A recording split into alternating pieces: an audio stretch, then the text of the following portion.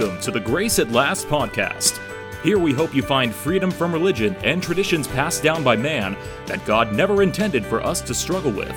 Let's quit looking around us and begin to look within at God in us and realize all we need is already there. Together, guided by the Holy Spirit, let's learn what God really thinks of us and discover what is pleasing to Him.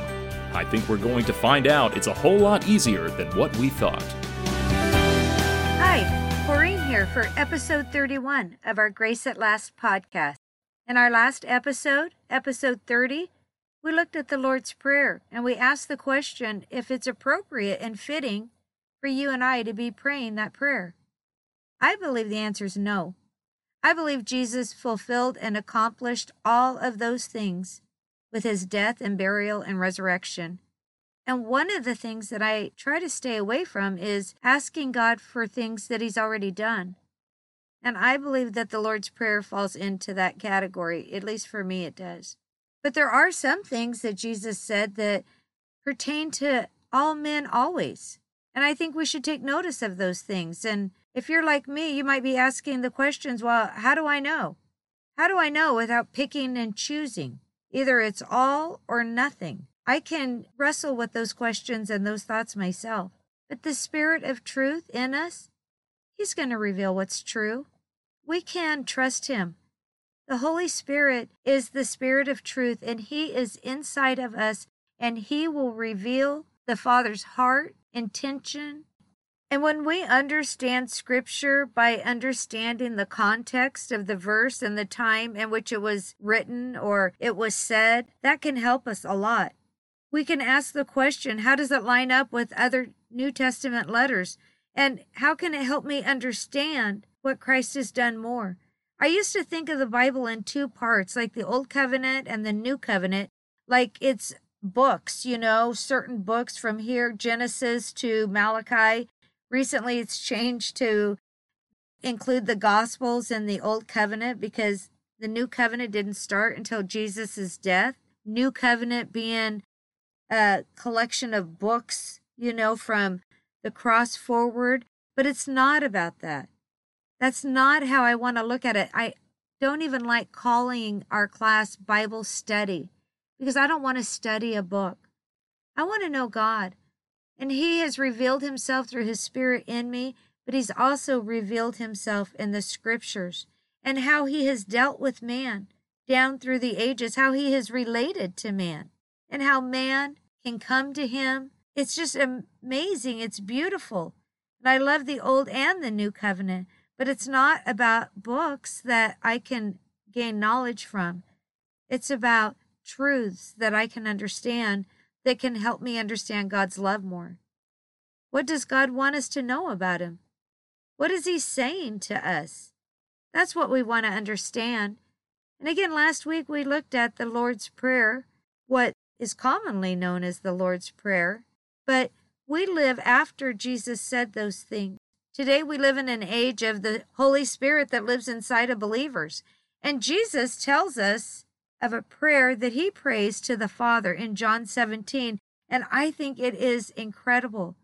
John 17 tells us about the unity that we have, and honestly, I've never really paid much attention to it. I'm not sure how that happened, but that happened.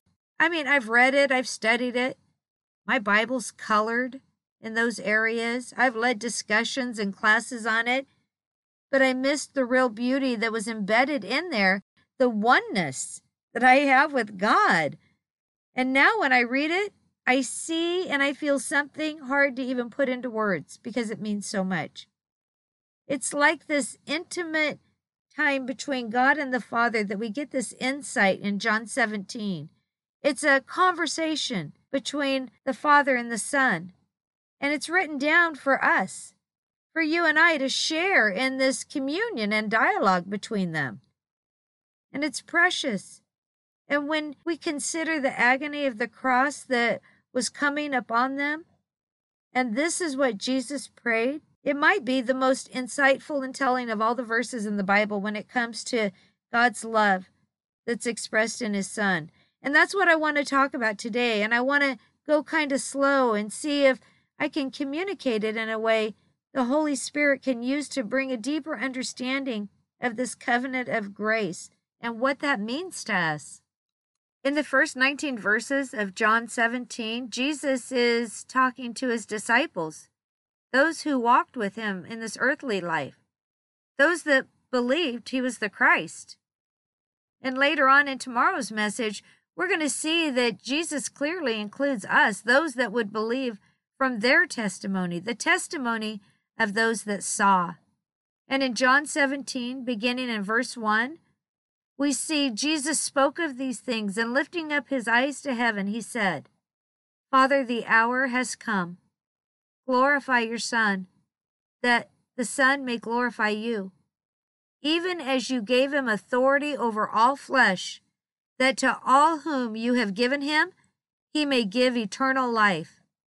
This is eternal life, that they may know you, the only true God, and Jesus Christ, whom you have sent. Eternal life is knowing God.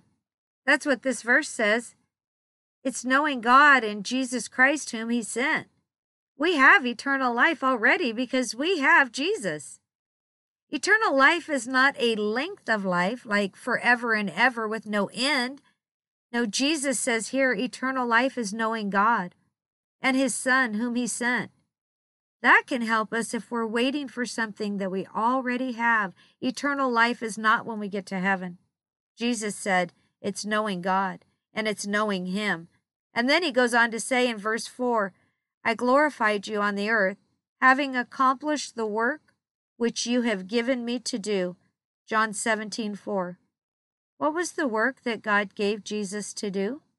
Well, Hebrews 10:9 says, Then he said, Behold, I have come to do your will.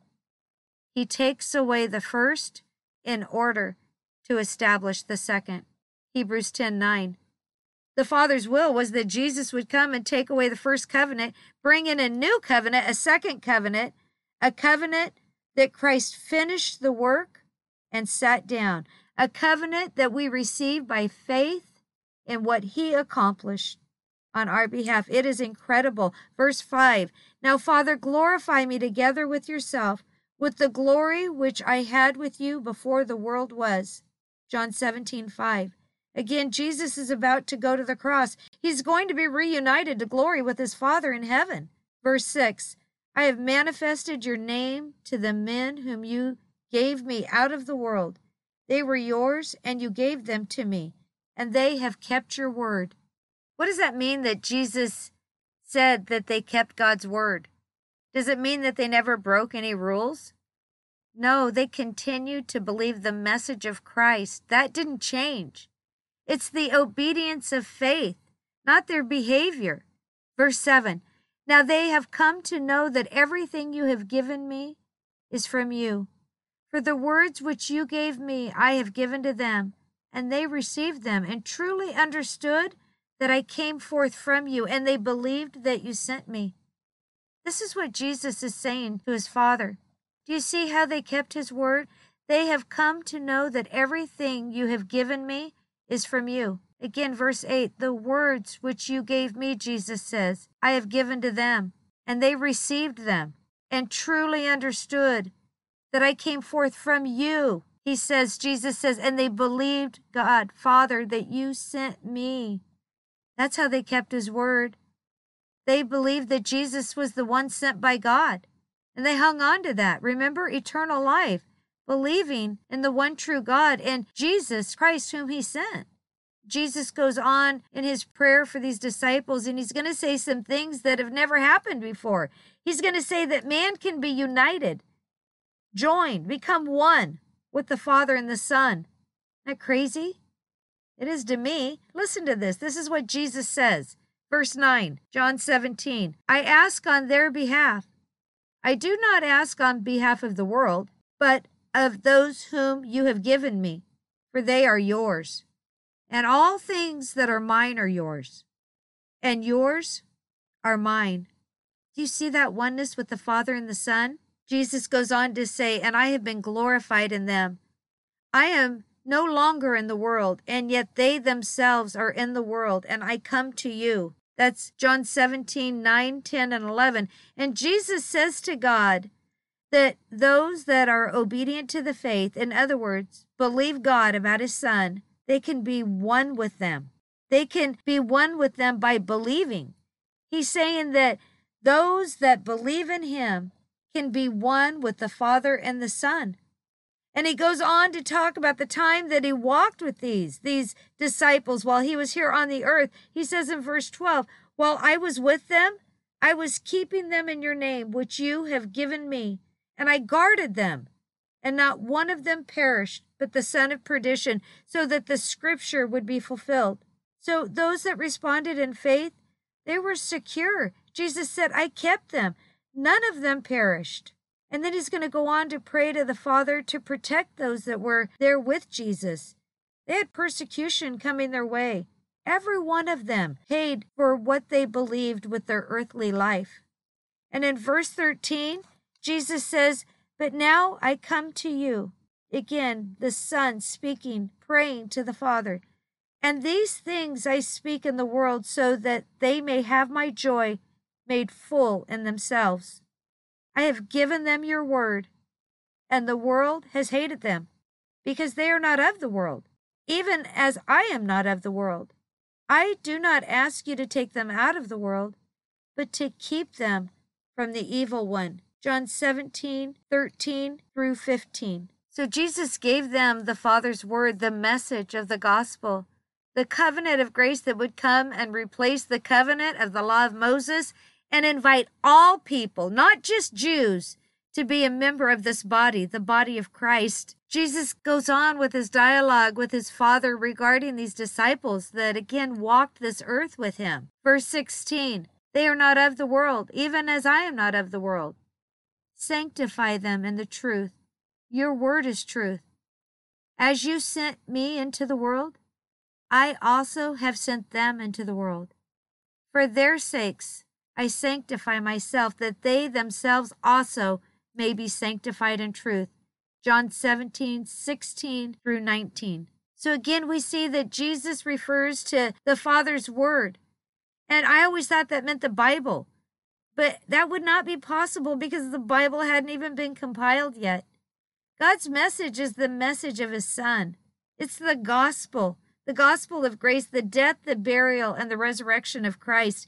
And Jesus says that he's sending these men that remained faithful to this message out into the world. And they had seen Jesus. They saw him die on the cross. They saw him buried in a tomb. And after the resurrection, they saw him alive. He had appeared to them and over 500 others. And now he says, go tell everyone. Go tell everyone what you have seen, that the deliverer has come and defeated the evil one, the enemy, Satan himself. That is so exciting. And it's all about being one with God. It's all about being one in Christ. And that's what his prayer was for these disciples. And next week, we're going to see that he wants to include us, that he has included us, that we are one with him. And that is the focus that we want to be looking at. Because it's such an exciting part that Jesus includes us in this prayer, this intimate prayer with the Father. It's so exciting. And we're going to get to look what was on Jesus's heart in those final moments of his earthly life when he brings this before the Father. I think it's a beautiful message, and it's a message that Jesus brought in a covenant of grace whereby you enter into his rest by believing, by trusting him and his work. What a beautiful way to live. And again, I hope you join me next week. And until then, I pray that you live in the rest. I pray you know the power of his resurrection toward those who believe.